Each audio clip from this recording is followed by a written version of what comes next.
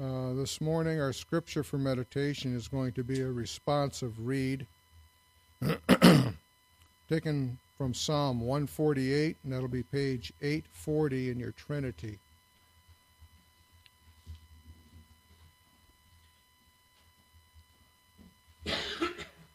When you come to that, please stand with us.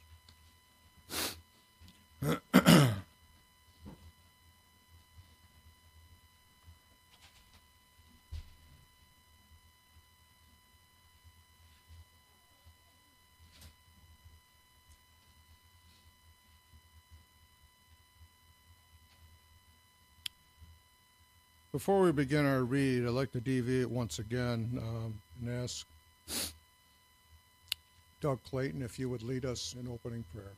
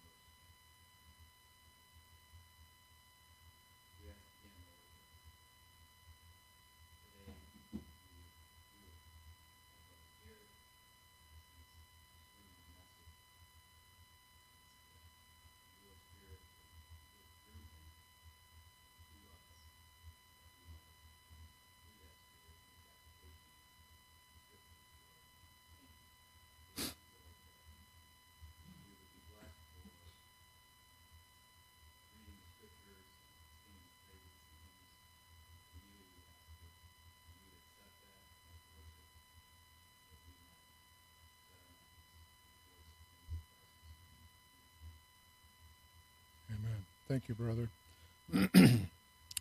Psalm 148, let's begin. Praise the Lord. Praise the Lord from the heavens. Praise him in the heights above. Praise him. All his angels praise him. All his heavenly hosts. Praise him, sun and moon. Praise him, all you shining stars. Praise him, you highest heavens, and you waters above the skies. Let them praise the name of the Lord, for he commanded and they were created.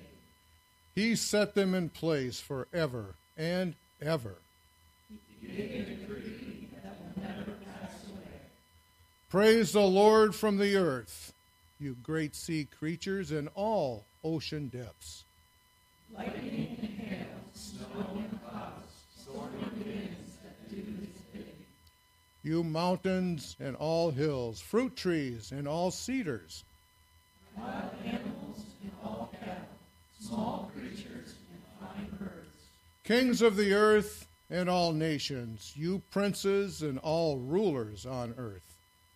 Young men and maidens, old men and children. Let them praise the name of the Lord, for his name alone is exalted. His splendor is above the earth. He has raised up for his people a horn, the praise of all his saints of Israel, the people close to his heart. Praise the Lord. Thank you. Oh, Starla, can you come up? Deviating again. Today's a day of deviations. A little bit of business today. It's your birthday. We have to celebrate that. Jared, hit it, brother. Happy birthday to you. Happy birthday to you. Happy birthday, dear Starla. Happy birthday to you.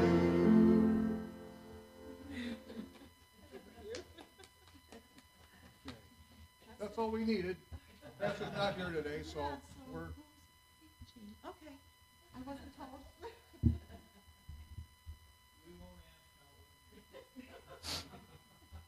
Younger than you are.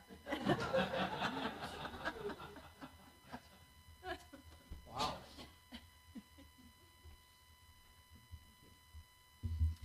Could I ask you to stand, please, and turn to 173 in the red Trinity? 173.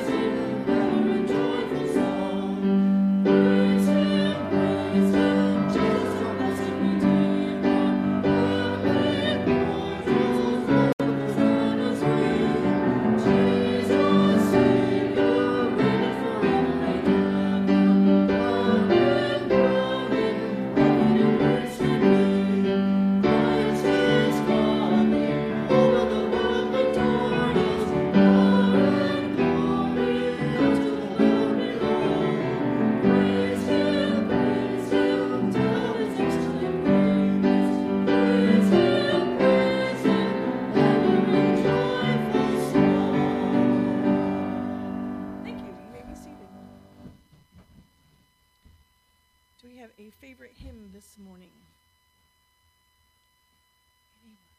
Oh, Marcy. That's okay. Oh, the love of God. I think you're right.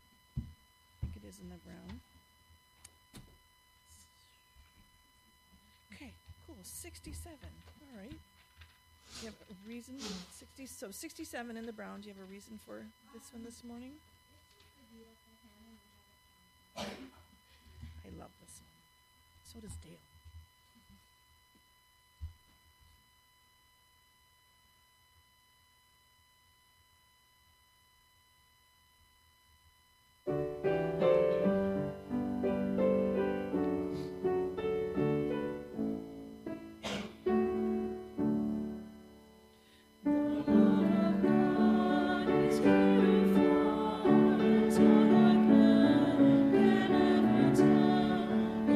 Beyond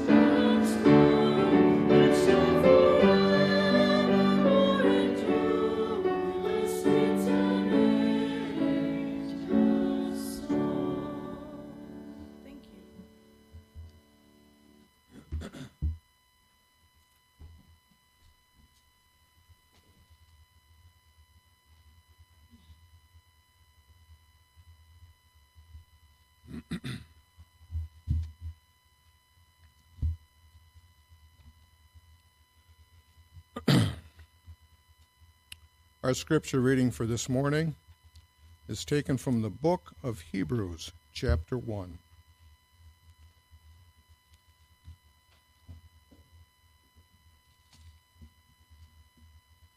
When you come to that, please stand with us. Hebrews 1. Hebrews 1. The whole chapter?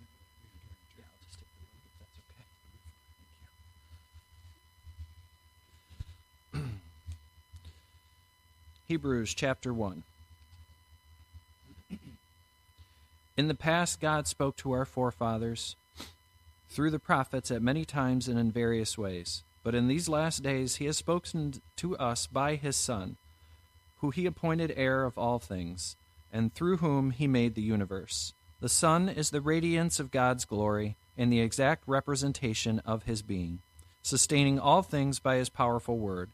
After he had provided purification for sins, he sat down at the right hand of the Majesty in heaven.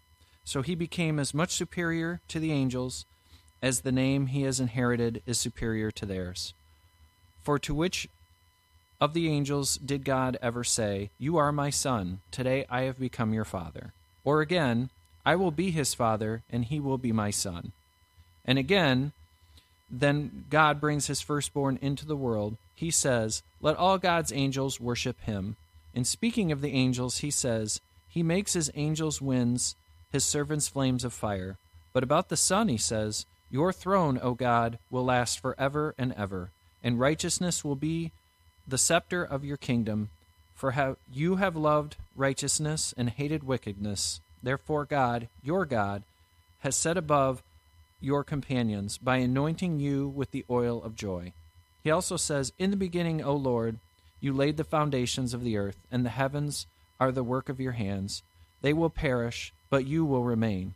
They will all wear out like a garment. You will roll them up like a robe, like a garment they will be changed.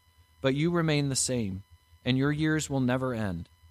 To which of the angels did God ever say, "Sit at my right hand until I make your enemies a footstool for your feet"? Are not all angels ministering spirits set to serve those who will inherit salvation? May the Lord bless the reading of his word.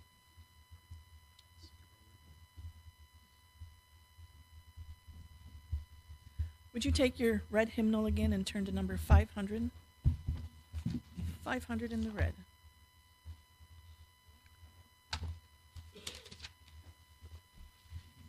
Nope, I'm sorry. It's 650. I got ahead of myself. 650, excuse me.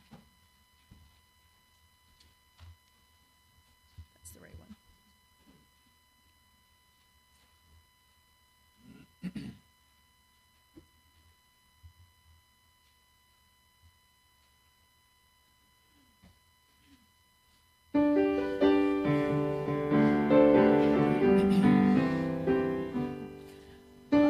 Sing of my Redeemer and his wondrous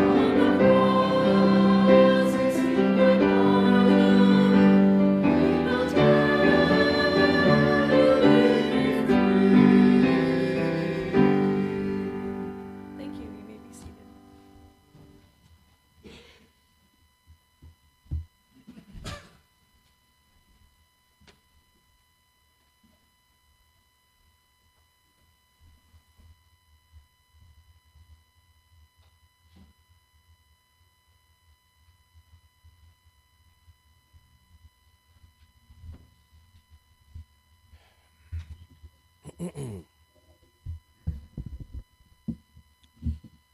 good morning to you. It's good to be here with you this morning. Thankful every day that I am here. Not just in the church, but here presently. I didn't know when I would be called upon to stand and preach again, and quite frankly, I'm not 100% yet. I am still recovering. But I was reminded this morning of a passage which I'm going to read to you even before I begin the sermon. Philippians 4:10 and following, I rejoiced in the Lord greatly that now at length you have revived your concern for me. You were indeed concerned for me, but had no opportunity. Not that I am speaking of being in need, for I have learned in whatever situation I am to be content. I know now how to be brought low, and I know how to abound in any and every circumstance. I have learned the secret of facing plenty and hunger, abundance and need. I can do all things through him who strengthens me. Yet it was kind of you to share my trouble. I covet your prayers this morning. Mental fog still plagues me pretty hard, and I don't have much stamina.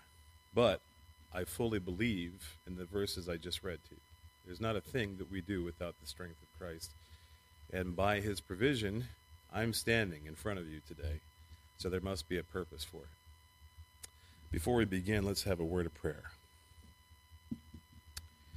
Father in heaven, thank you for your gracious provision in our lives. Thank you for the works that you have prepared for us before creation, things that we are to do. And Lord, we thank you for the fact also that at some day, those works will be completed and you will call us home where we will have rest. But until that time, Lord, thank you for purpose that we have here on earth. Thank you for Jesus Christ, who we're going to talk about, of course, this morning. Thank you for unity of the Trinity, Lord, and for working together to show us how we should operate as well. We ask, Lord, you would bless our time in your word, bless the message, but bless only your word, Lord. Open our hearts to hear the truth, and then, Lord, change us because of it. Mold us into the image of Jesus Christ. We ask these things in Jesus' name. Amen. This morning is the price of unity. In American society, we value our independence and privacy greatly. Internet companies must abide by strict guidelines concerning the releasing of personal information. Mailing lists are kept confidential, and the door-to-door salesman is no longer welcome. Should anyone forget these rules of privacy, we become instantly irate. Our privacy comfort level has become the benchmark for how we operate, both in relating to someone and being related to. We have become a society of private hermits where no one intrudes on another person's privacy, and we are content to let serious problems merely continue unchecked or corrected simply because we see them as none of our business. And sadly, brethren, this mentality has permeated the local church as it has permeated the rest of our society. Instead of a group of tight-knit people defined by what they are collectively, we have become a gathering of individuals that meet because we share a common interest. And should we find that in the course of time, some of us do not share the same common interest, we can and will easily separate from the rest with little or no consequence in our personal lives. Now, is this how Christ designed his church? Did he design and desire us to have no impact on the personal lives of the other believers in our church? Did Christ want us to be forever individuals that work together when and only when the work was in our own interest? Are we unified as a church as God has designed us to be? And I believe that true biblical unity is not being practiced in churches of our country today. I believe that we have wandered from the concept of unity because we do not appreciate the value and the cost of unity. And we do not like its intrusion into our lives. Unity demands intimacy. We do not like intimacy on hardly any level, and it takes us years to become emotionally intimate with our spouses. If we can't be intimate easily with them, how can we become intimate with any other person to whom we are not as closely associated with, like our spouse? I want us this morning to look into the subject of unity to find out what causes us to be shy and cause us to shy away from it, what its purpose might be, and most importantly, what God desires us to do about unity, or our lack of it. The first thing I want us to look at this morning is the Trinity. It is the perfect idea of unity defined. To rightly understand the concept of what unity is, we must go to the source of all good things. God, as the Trinity, is the perfect example of what true unity is. As we examine this remarkable relationship, let us be mindful of how we might improve the unity in our own relationships. Concerning his relationship with God the Father, God the Son said in John 10, verses 30, 37, and 38, I and the Father are one. Do not believe me unless I do what my Father does. But if I do it, even though you do not believe me, believe the miracles, that you may know and understand that the Father is in me and I in the Father. By the wording in verse 38, we must understand that when Christ says, the Father is in me and I in the Father, he is not talking about a physical location that somehow God the Father is located in the physical body of Christ, but rather Christ and his Father are one or the same in essence and nature. So that if you were able to analyze the complete makeup of both Jesus Christ and God the Father, you would find no differences. They are separate in roles and being, but at the same time, exactly the same in essence. They share all of the qualities of God's omniscience, omnipotence, eternality, etc. Yet they are distinct persons. God the Father is not God the Son, and vice versa. Yet even as they are separate in persons, they are God singular. Hear, O Israel, the Lord our God, the Lord is one. Deuteronomy 6:4.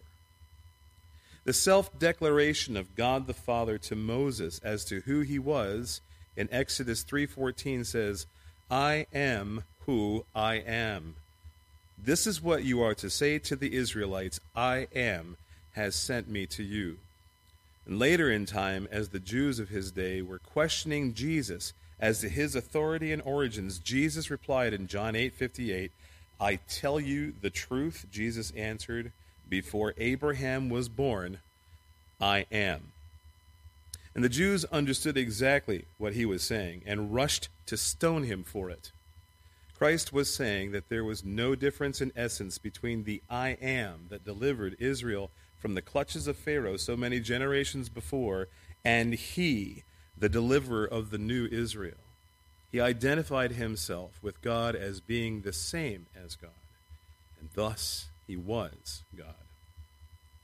Concerning God the Holy Spirit, in 1 John 5, verses 6 through 8, we read, This is the one who came by water and blood, Jesus Christ. He did not come by water only, but by water and blood. And it is the Spirit who testifies, because the Spirit is the truth.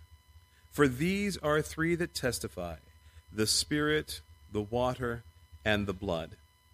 And the three are in agreement. And here we can see that both the Holy Spirit and Christ are in agreement. They are unified in purpose. And therefore, we must then conclude that if the Holy Spirit and Christ are unified, and if Christ and God the Father are unified, then the Holy Spirit and God the Father are also unified, thus completing the Trinity in complete, perfect unity. We see other evidence of this unified and economical Trinity in the creation account. If you want to, turn to the very first page of your Bible, Genesis 1 and 2. I know you know this passage well. In the beginning, God created the heavens and the earth. Now the earth was formless and empty. Darkness was over the surface of the deep, and the Spirit of God was hovering over the waters. And God said, "Let there be light," and there was light. And in the Gospel of John, we see that Christ was the Word that was spoken. John 1:1-3 reads, "In the beginning was the Word, and the Word was with God, and the Word was God. He was with God in the beginning. Through him all things were made. Without him nothing was made that has been made." Before God, if there is such a thing, nothing has ever existed. So the fact that all three of the Trinity were existent before the moment of creation means that none of them were created by the other. Besides, every creature that God has made has been far below his perfection and glory. No creature that is a being created by another has ever possessed the exact nature of its creator. God has existed as the total and complete triune God, and God will forever exist in this capacity, three distinct roles, one God. And to a great extent, brethren, we cannot comprehend this idea of one God, separate persons. We, as human beings, are distinctly different than anyone else around us. Our fingerprints alone can identify us and separate us from any other person. And even identical twins, which through the analysis of their DNA cannot be distinguished from each other, have different fingerprints. We are all different than every other living or deceased human being. God has made us special and unique, and because of this, our relationships differ greatly from God. Oftentimes in our relationships, one person complements the other. Where one person is deficient, the other is able. However, brethren, there are no deficiencies in perfection. All of God is perfect. There are no inadequacies of one person of the Godhead for which the other two persons of the Trinity compensate. The unity of God is not one built on dependency. Rather, the unity of God comes from the fact that the three persons of the Trinity are solely unique. They are the only being that possess these characteristics that define God. And you think about the characteristics of the holy God. If God is the sole omnipotent being, and no other being can be omnipotent, then together each person of the Trinity as God is omnipotent. All three possess all of the characteristics that constitute God, and by so possessing, they are unified in a way that we cannot be.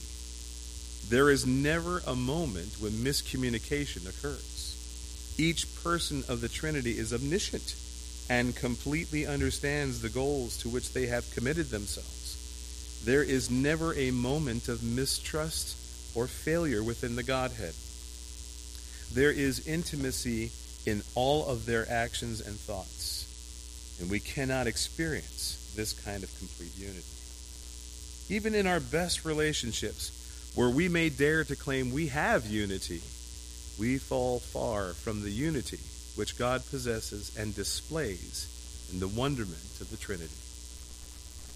The model of the triune God is our biblical example as to what unity is.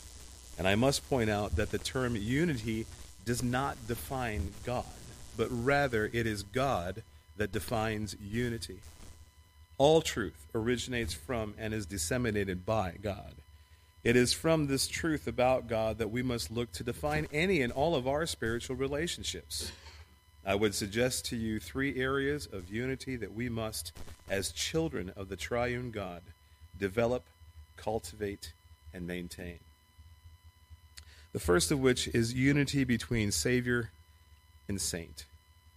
Before we can discuss any other relationship and the unity or lack thereof within that relationship, we must examine the primary relationship for mankind. That primary relationship is our relationship and union with Christ our Lord and Savior. man has long struggled with the idea of how to please God, so that the relationship between God and themselves would change from being under God's wrath to one of being at peace with God. This beginning relationship is really no relationship at all. To be under the crushing judgment of God cannot be called a relationship. And if there is no relationship, there cannot be any unity. Man has tried many ways not prescribed by God to accomplish peace with God, and all have been to no avail. The underlying problem that destroys any possible relationship with God is our sin. Sin is open rebellion against God. Sin is anti-God. The holy God of the universe cannot be unified with sin. Therefore, to be in a relationship with God, to be unified with God, requires us to be sinless, a feat that we cannot accomplish by ourselves. Therefore, we are hopeless to ever have peace and unity with God on our own. Dark is the stain that we cannot hide. What can avail to wash it away? God, however, was not content to let us remain estranged from him. God, in total and absolute unity of purpose, sent God the Son to redeem his children and bring them into a right relationship with himself.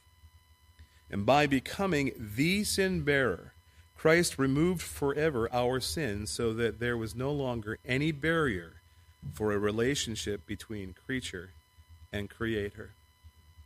Of Christ's atoning work, the Bible says in Romans 4, "But also for us to whom God will credit righteousness, for us who believe in him who raised Jesus our Lord from the dead. He was delivered over to death for our sins and was raised to life for our justification. Therefore, since we have been justified through faith, we have peace with God through our Lord Jesus Christ, through whom we have gained access by faith into this grace in which we now stand. And we rejoice in the hope of the glory of God." Thus, for every Christian, this relationship was initiated and secured with God by God. And to this relationship we owe complete dedication and attention. It is unity with Christ that must be our first step in achieving unity in any other relationship. If our relationship with Christ is lacking, if there is no union with Christ, then there cannot be any meaningful unity with any other being. That's how important this is. Our union with Christ still is not like the union between the Trinity. Rather, our unity is based on dependency. Concerning our relationship with Christ, the Bible says in John 15:4-8, "Remain in me, and I will remain in you. No branch can bear fruit by itself. It must remain in the vine. Neither can you bear fruit unless you remain in me. I am the vine, and you are the branches. If a man remains in me, and I in him, he will bear much fruit. Apart from me, you can do nothing. If anyone does not remain in me, he is like a branch that is thrown away and withers. Such branches are picked up, thrown into the fire, and burned. If you remain in me, and my words remain in you, ask whatever you wish, and it will be given you. This is to my Father's glory, that you bear much fruit, showing yourselves to be my disciples." Again, there is the idea of being in Christ and Christ in us, as when Christ was speaking of his own unity with God the Father. It is when our attachment to Christ is secure that we bear spiritual fruit. When we are detached, we are worthless and dead. In order to have life, we must be in union with Christ. We are dependent on him, not only for his redemptive work to bring us into a right relationship with God, but also for our continuing life that keeps in unity with him. It is this primary relationship that defines any other relationship we have. Having problems in your marriage? How is your relationship with Jesus Christ? Are there tensions between you and another brother or sister in the Lord? Well, how is your relationship with Jesus Christ? If this primary relationship and union with Christ is neglected, every one of our other relationships will suffer. Now, why is that? The natural, sinful, and prideful human is not capable of sustaining an intimate, unified relationship other than a completely sinful one. And even the unions joined by sin eventually fail. True unity is a characteristic of God, not man. So to have true union on any level with any being, we must remain in God, and God must be in us. It is Christ who provides the connection for unity in any relationship.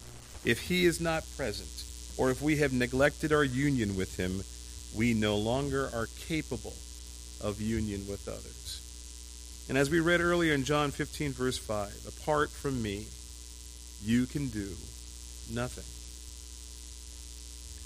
Oftentimes, we become distracted.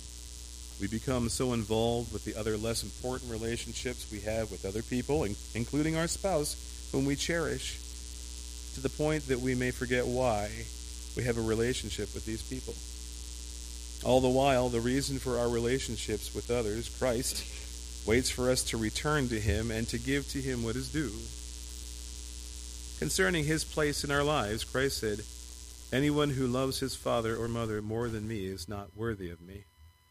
Anyone who loves his son or daughter more than me is not worthy of me." Matthew 10, verse 37. And to this list, we may add any other relationship that pulls our affections away from our Lord and Savior. Our relationship with Christ is not one of convenience. It is not one that is trivial, expressed only in formality. Rather, our union with Christ is the most intimate one available to humankind. Our Lord, our Savior, our lover, in the truest sense of the word, gave his life for us. He gave up his unimaginable glory, his position as Prince of Heaven, and his immortality for worthless sinners like you and me. The perfect, holy, and immortal God becomes sin and dies to bring justification and peace to his very own creations, who deserve nothing less than complete obliteration for their rebellion. Tell me now, who has ever done something of this magnitude for someone else? For you, no one. Who has ever done something of this magnitude for yourself? Oh, sure. We hear of stories of people who have sacrificed their lives so others could live. And their heroism most certainly saved the physical lives of the people they were trying to save. But Christ, the hero of all heroes, has saved our eternal lives. I think the reality of this concept passes us by as if it was a commonplace occurrence for Christ to come and do this. No one before had ever given up so much, and never again will such an exchange happen. The sacrifice was all his. We brought nothing to this relationship. Punishment for our sin was required to have a relationship with holy Jehovah. Punishment that brought about death, and Christ was both willing and able. Is this not someone who deserves your love and affection? Does not his sacrifice cause your heart to soften to him and call for a deeper union with this lover of your soul? Oh, that God would forgive us for our wicked neglect of Jesus Christ. Let us fix our eyes on Jesus, the author and perfecter of our faith, who for the joy set before him endured the cross, scorning its shame, and sat down at the right hand of the throne of God. Hebrews 12, verse 2. And let us not, as the people of God in Ephesus did, forsake our first love. The second area of human unity comes within the context of marriage.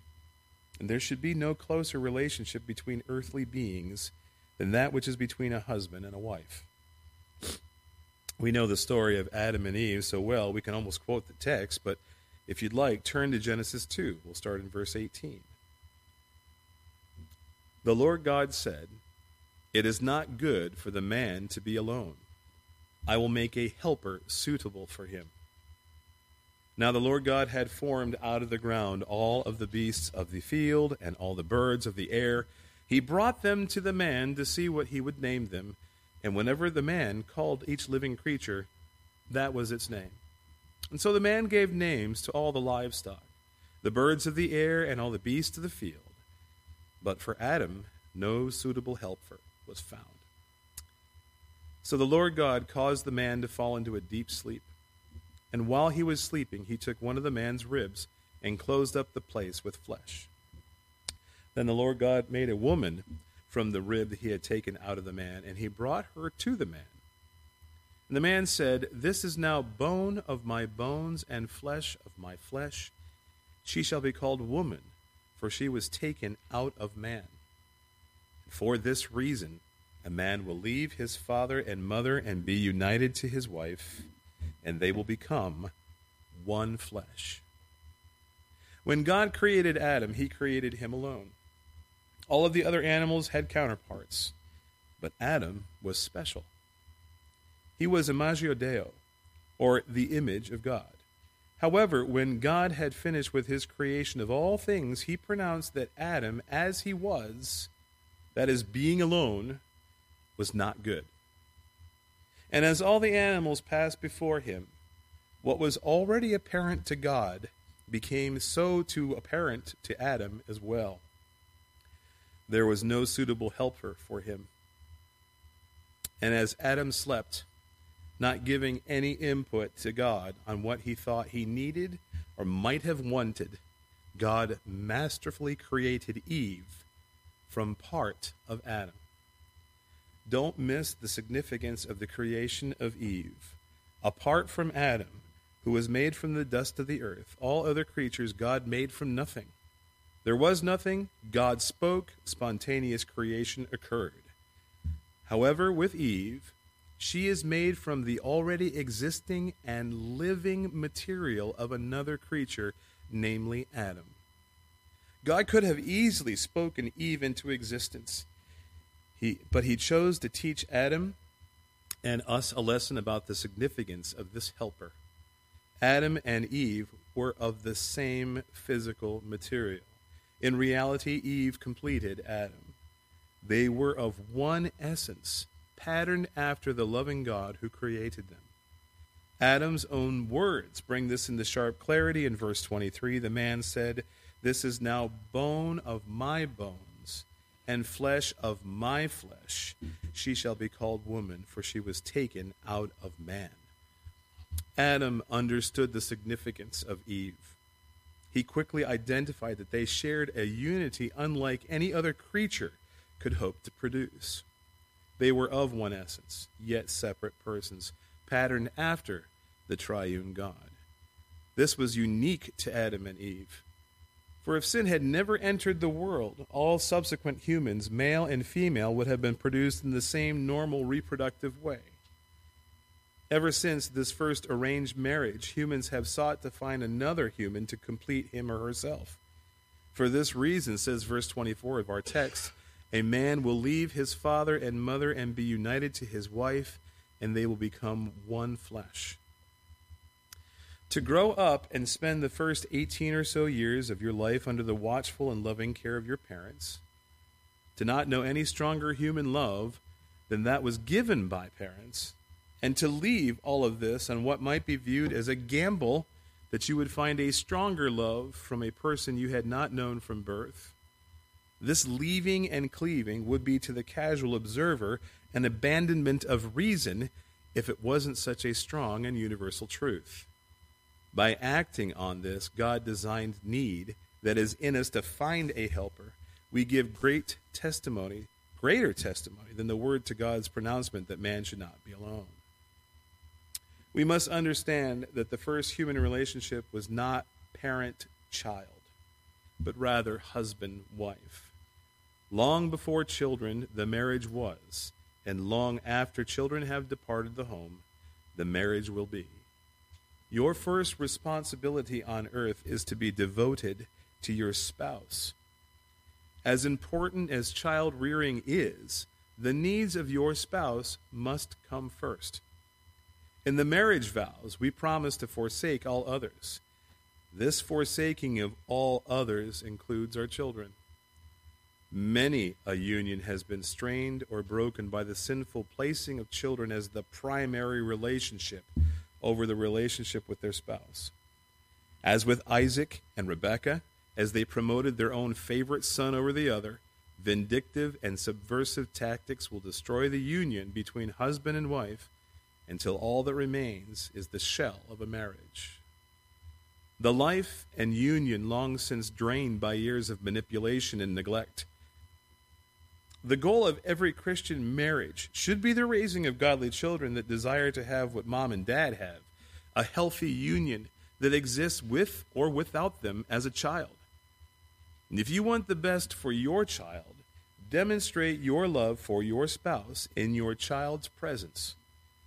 As living portraits of who Christ is, practice being one with your spouse.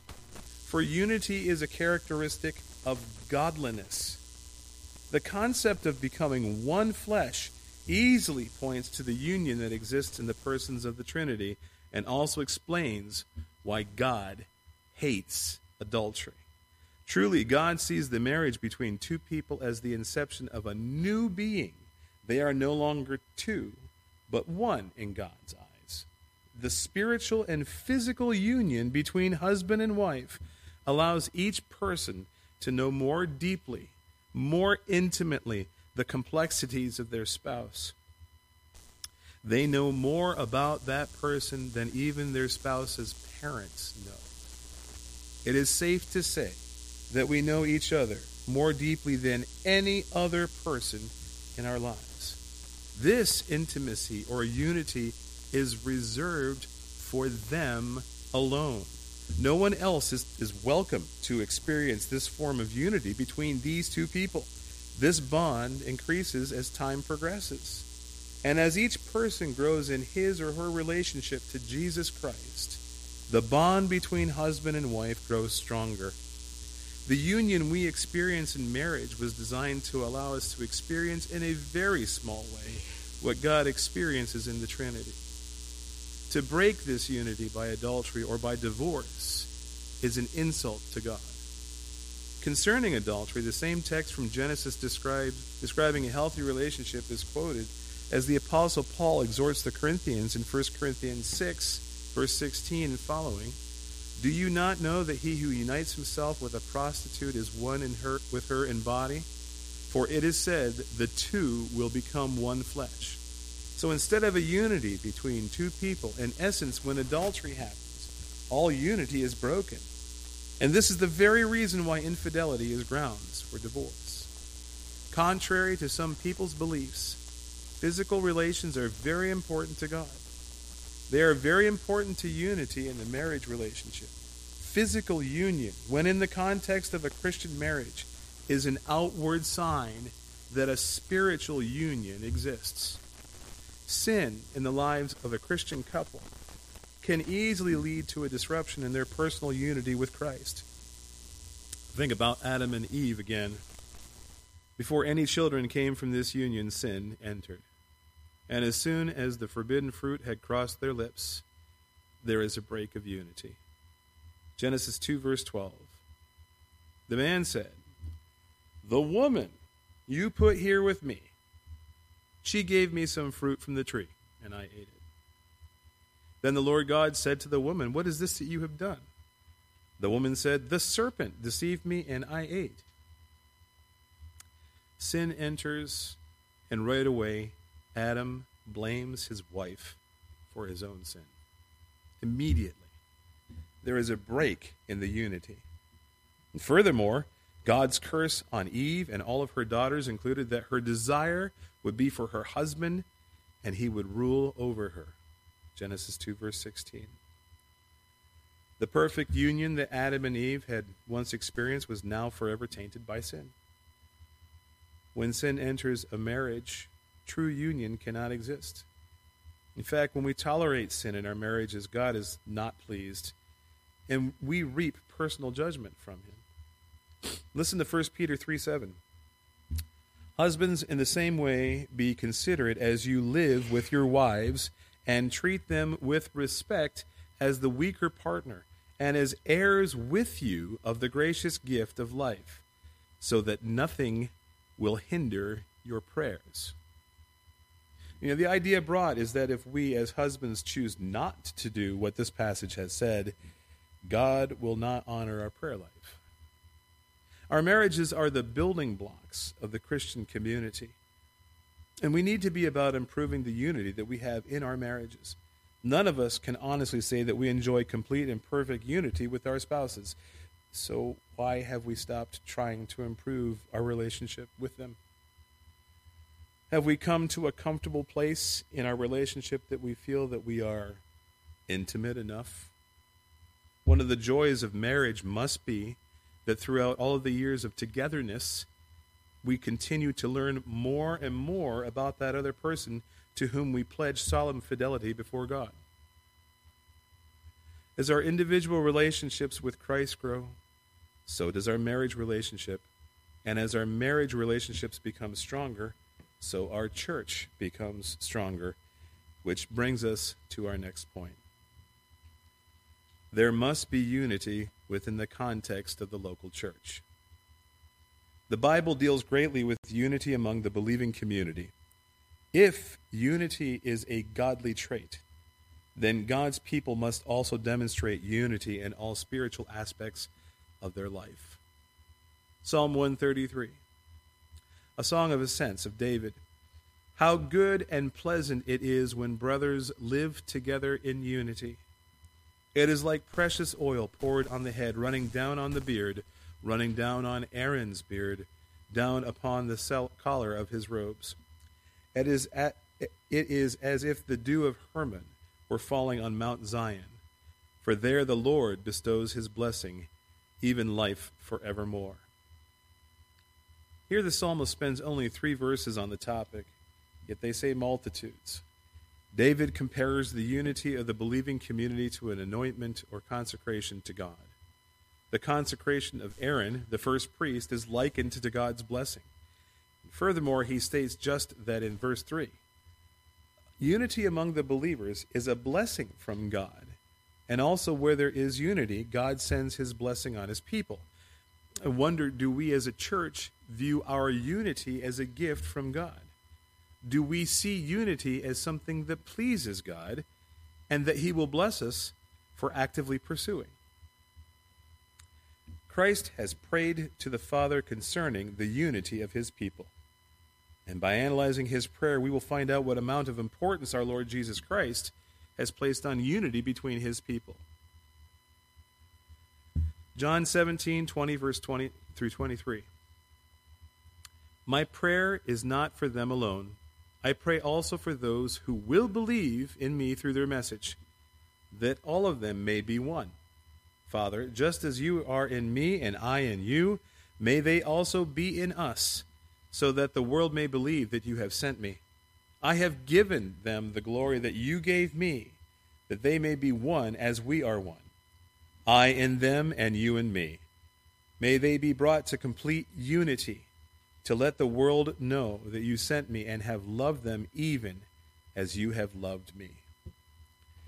Again, we see the concept of unity displayed as Christ uses the analogy of being in the Father and the Father in him. And to our wonder and amazement, Christ has asked the Father that we be included in this unity. By our unity, we will bring validity to the message of Jesus Christ. Now, why will that happen?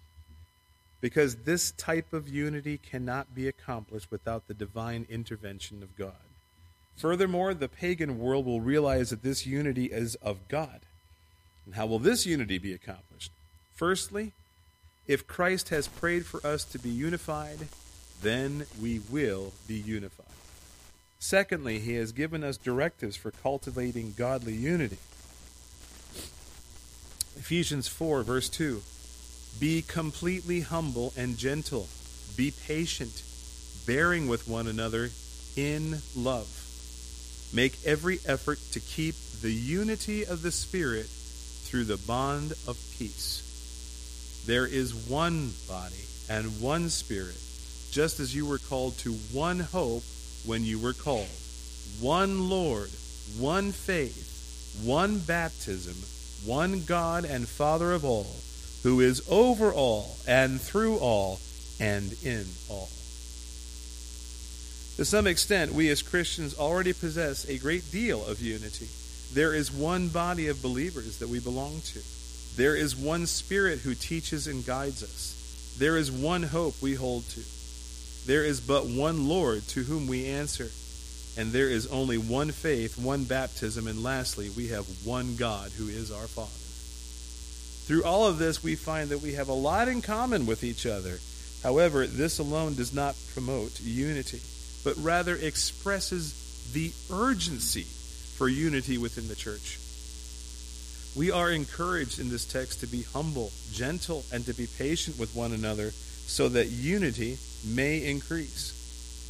Listen to Paul's words to the Philippians. In chapter 2 it reads, if you have any encouragement from being united with Christ, if any comfort from his love, if any fellowship with the Spirit, if any tenderness and compassion, then make my joy complete by being like-minded, having the same love, being one in spirit and purpose. Do nothing out of selfish ambition or vain conceit, but in humility consider others better than yourselves. Each of you should look not only to your own interests, but also to the interests of others. Your attitude should be the same as that of Christ Jesus, who, being in the very nature God, did not consider equality with God something to be grasped, but made himself nothing, taking the very nature of a servant, being made in human likeness.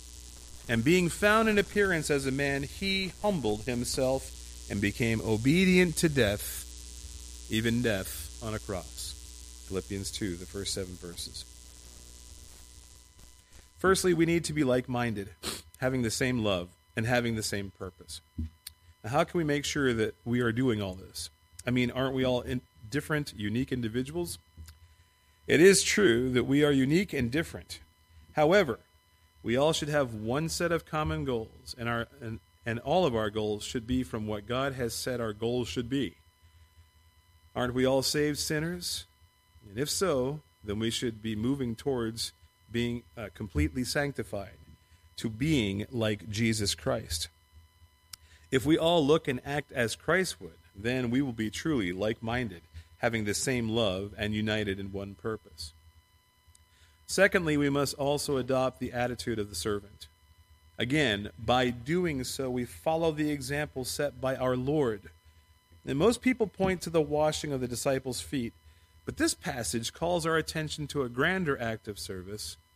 Christ, the Lord of glory, humbled himself to the point of appearing as one of his own creations, and finding himself in this situation, he did not assert his awesome power and glory, but rather he humbled himself and became obedient unto death on a cross. If Christ is our example, then we too, who are not God and not glorious by any stretch of the imagination, must renounce our monstrous pride and humble ourselves as to be obedient as Christ was to his Father. This idea of humility in the church has become a farce. Instead of adopting a true stance of humility in service, we portray a facade of piousness and are easily offended if our selfless acts of service go unrecognized. Brethren, this is not humility. Rather, it is Pharisaism. If we want to see true unity in our church, we must all remember that we are nothing in the eyes of God, but worthless sinners, called and redeemed by his own work, not of our own. With this attitude adjustment, we may finally begin to see each other in a different light. And although we are worthless, non-contributing sinners, we are also the objects of God's wondrous grace. Furthermore, we need to see each other as precious in the sight of God. And just how do we view one another? In 1 Corinthians 8, we are given a scenario that should be our model for relating to our brothers and sisters in the Lord. There it reads, "For if anyone with a weak conscience sees you who have this knowledge eating in an idol's temple, won't he be emboldened to eat what has been sacrificed to idols? So this weak brother, for whom Christ died, is destroyed by your knowledge. When you sin against your brothers in this way and wound their weak conscience, you sin against Christ. Therefore, if what I eat causes my brother to fall into sin, I will never eat meat again, so that I will not cause him to fall." 1 Corinthians 8, 10 through 13. How are we doing on that kind of sacrifice? Where you would give up something for your entire life because it might cause your brother to fall. Notice the language that's used in verse 11. "So this weak brother for whom Christ died is destroyed by your knowledge." The reminder here is that this person is one whom Jesus loves. Jesus has loved this person to the point of death.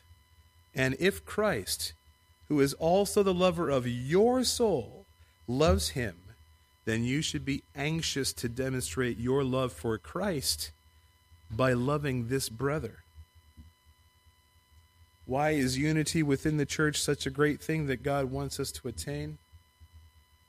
Well, firstly, we are to be a functioning body of believers. No body functions when the parts are not in unity of purpose. If not every part of the body was committed to self-preservation, the body may become dysfunctional and even die. Secondly, we, the functioning body of believers, are the bride of Christ. And we must be a fully functioning bride at that. A reminder, Ephesians 5:25, "Husbands, love your wives, just as Christ loved the church and gave himself up for her to make her holy, cleansing her by the washing with water through the word, and to present her to himself as a radiant church without stain or wrinkle or any other blemish, but holy and blameless." Not only do we experience unity with Christ on a personal level, we are also in communion with him as his church or bride. The roles outlined for us in marriage come into play again as we function in the church. Christ is our head, as husbands are the heads of their wives. So then, it is our responsibility to make sure we present ourselves, Thornville Baptist Church, as a radiant church without stain or wrinkle or any other blemish, but holy and blameless. And we do this by first being in union with Christ, personally, in union with our spouses, in union with each other, and finally, in union with Christ as husband of this church. Now, what are we to do with this idea of unity? Well, first of all, we must realize that there is a cost for unity. There is a price that must pay if unity is what you desire. The cost of unity in all three areas is your very being. Concerning your relationship with Christ, the Bible says that we must deny ourselves, take up our cross daily, and follow Christ. Luke 9, verse 23. As he was describing his personal relationship with Christ, the Apostle Paul states, For to me, to live is Christ, and to die is gains. Philippians 1, verse 21. You want to live and have unity with Christ? Then get busy dying. When Christ comes into the life of a person, the old nature, that is to say, that person is dealt the death blow. God cannot abide with sin. How can a holy God be unified with unholy people? Are you letting the old nature and its selfish, sinful habits die? Or are you trying your best to nurse it along for as long as it gasps for air? Let sin die, As sin is passing away, unity increases. And as we have seen, if our relationship with Christ is strengthened, all of our relationships are strengthened. You want to love your spouse more? To have more unity in your marriage, love Christ first and love him the best. You want to have unity here at this church, unity that any unbeliever would express as supernatural and only from God? Love Christ first and love him best. Secondly, in our marriages, we must learn to address the needs of our spouses. Why? Because unity in the marriages of our members will bring about unity in the life of this church. How can we possibly hope to have Christian unity with other brothers and sisters in the Lord if we cannot maintain a high level of unity at home with our Christian spouse? You just can't. And if we want to see our church flourish and grow in the ties of unity, love your spouse as you should. Husbands, the call rings out to us from Scripture, love your wives just as Christ loved the church and gave himself up for her. Ephesians 5:25. A few verses later, Paul states in verses 28 and 29, in this same way, husbands ought to love their wives as their own bodies. He who loves his wife loves himself. After all, no one ever hated his own body, but he feeds and cares for it, just as Christ does the church. Well, how is our sacrificial love going, men? Have we really loved our wives in the way that Christ has loved us? How many times have we placed our own desires over the desires or even the needs of our wives? When was the last time you consciously sacrificed yourself for your wife? Many of us might quickly say, well, I would die for my wife, just as Christ died for the church. And to that I would say how convenient that most of us, if not all of us, will never have the opportunity to prove whether that was true or we were just plain liars. Men, we must find a way that demonstrates our sacrificial love here and now before a life or death situation arises. Christ was proactive in the demonstration of his love, and as modelers of his behavior, we should do. Wives, in the same regard, I believe what is commanded of you is even harder. To the women, Paul, under inspiration of the Holy Spirit, writes, wives, submit to your husbands as to the Lord. For the husband is the head of the wife, as Christ is the head of the church, his body, of which he is the Savior. Now, as the church submits to Christ, so also wives should submit to their husbands in everything. Ephesians 5:22 through 24. Ladies, do you submit to your husbands as you would as if the Lord of glory was standing before you? Do you believe in God's design that the husband is to be the head of the marriage as Christ is the head of the church? Or do you think that your marriage would be so much better if you had the final say in matters? And if you believe this, then you are not being submissive as the church is to Christ. Does your husband know, not just feel, that he has your complete support? Do you actively submit to him or constantly raise issues that undermine his thinking to get your own way? You know, there is no manipulation by the church to get Christ to do their own bidding. We, the church, submit in all matters to Christ. Why? Because he is our head. We do not undermine his authority, feel resentful concerning his decisions for us, or wish that we were in charge of him for once. For both husband and wife, these roles become easier as both parties draw closer to Christ. As we draw closer to him, we find that his commands are not burdensome. Furthermore, husbands, as we love our wives sacrificially, our wives will find it easier to submit. And wives, as you lovingly submit to your husbands, they will find it easier to love you sacrificially. Brethren, if you want unity in your marriage, change must happen. Someone has to start the process. If both parties have been remiss in your God-given duties and roles, start today. Lastly, we must take a long and hard look at what passes as unity in our church. Are we a congregation of unified believers, Or are we a collection of Christians who come regularly for meetings? And how well do you know the people in these pews? Have you made an attempt to get to know the other redeemed sinners in our congregation? And have you put up barriers that have kept other Christians from uniting with you in spirit? How can we be unified with complete strangers? How can we be unified with casual acquaintances? The price of unity includes our desire to maintain our personal space, as glorified as it may be in our society. God has not called us to a life of secrecy and privacy. As a Christian, our lives are exposed. We are happy as new Christians that God has eradicated our sin. New Christians are more than happy to tell you what nasty, dark, and wicked deeds they used to be involved in, because now they are free. Well, what happened to us? Do we become self-righteous and believe that by this time in our lives we ought to be free from all sin? Brethren, sin will plague us until we die and are made completely holy. So let's stop pretending that we have already achieved this in our lives. Secrecy destroys unity.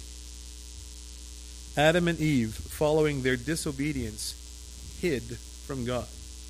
The unity that existed between them and God was shattered.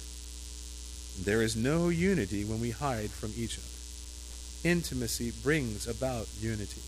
Be open and ready to be a servant to your fellow sojourners. Change must happen.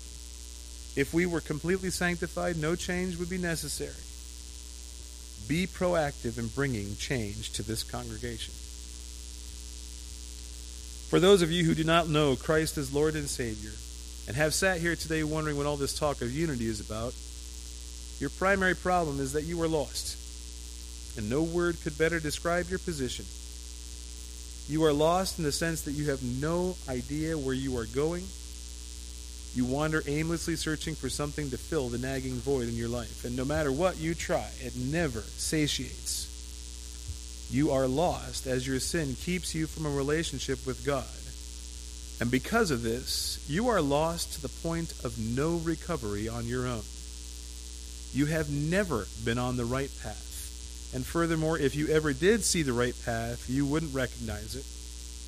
Concerning the roads that we as humans walk upon, the Bible states, enter through the narrow gate. For wide is the gate and broad is the road that leads to destruction, and many enter through it. But small is the gate, and narrow the road that leads to life, and only a few find it. Matthew 7, verses 13 and 14. If you do not know Christ, you are on the broad road, and destruction will overtake you in an instant should you die without him. The narrow road is hard to find, but the good news is God will lead you to it, and furthermore, he will keep you on it if you trust Christ as your Savior. We have analyzed unity in many ways today, and in one area we have not looked. It is unity at its finest, as Christ, the immortal I am, the King of glory, Son of God and Son of man, crucified upon the cursed tree of Golgotha, becomes the sin bearer for his people. As God the Father has to look away because of the heinous and hideousness of our sin, he crushes his own Son. We watch in horror as God the Son endures the unbridled wrath of the holy and almighty God, the wrath that we rightly deserve for our sin. And of this punishment we read in Romans 8, verse 32, that God did not spare his own Son. We hear his cry, Eloi, Eloi, lama sabachthani. My God, why have you forsaken me? And realize that it is our sin that has brought him such pain. This was the price. This is what it cost God to restore the unity lost in the Garden of Eden. The restoration of unity lost caused by sinful Adam had cost God the Father his own and precious Son. The price was paid in full in the body of our Lord and Savior Jesus Christ. But in the midst of grief and sorrow, we also hear our Lord say, Father, into your hands I commit my spirit. And when he had said this, the Bible says, he breathed his last, unified with his Father to the end. It was the unity of the triune God that brought about the complete work of salvation. For even in this dark hour, there was complete unity in purpose, plan, and deed by all the members of the Trinity. May we forever praise Father, Son, and Holy Ghost, ever three and ever one. Salvation is secure. We now again have peace with God. Unity has been restored. May we find renewed zeal in our love for God, and may we be unified with him and with each other. Let's pray. Father, thank you for this unity that you have within the Godhead and for the plan of salvation. Thank you, Lord Jesus Christ, for coming and being our sacrifice. Lord, where we have been remiss in looking and representing your image, I pray that you will work in our hearts and that you, O Lord, will bring about change. Help us to be conformed to the image of our Lord and Savior, Jesus Christ, until we are completely holy and before you. Bless our time together, we ask in Jesus' name. Amen. Our closing hymn is 500 in the red in the Trinity. 500 in the red.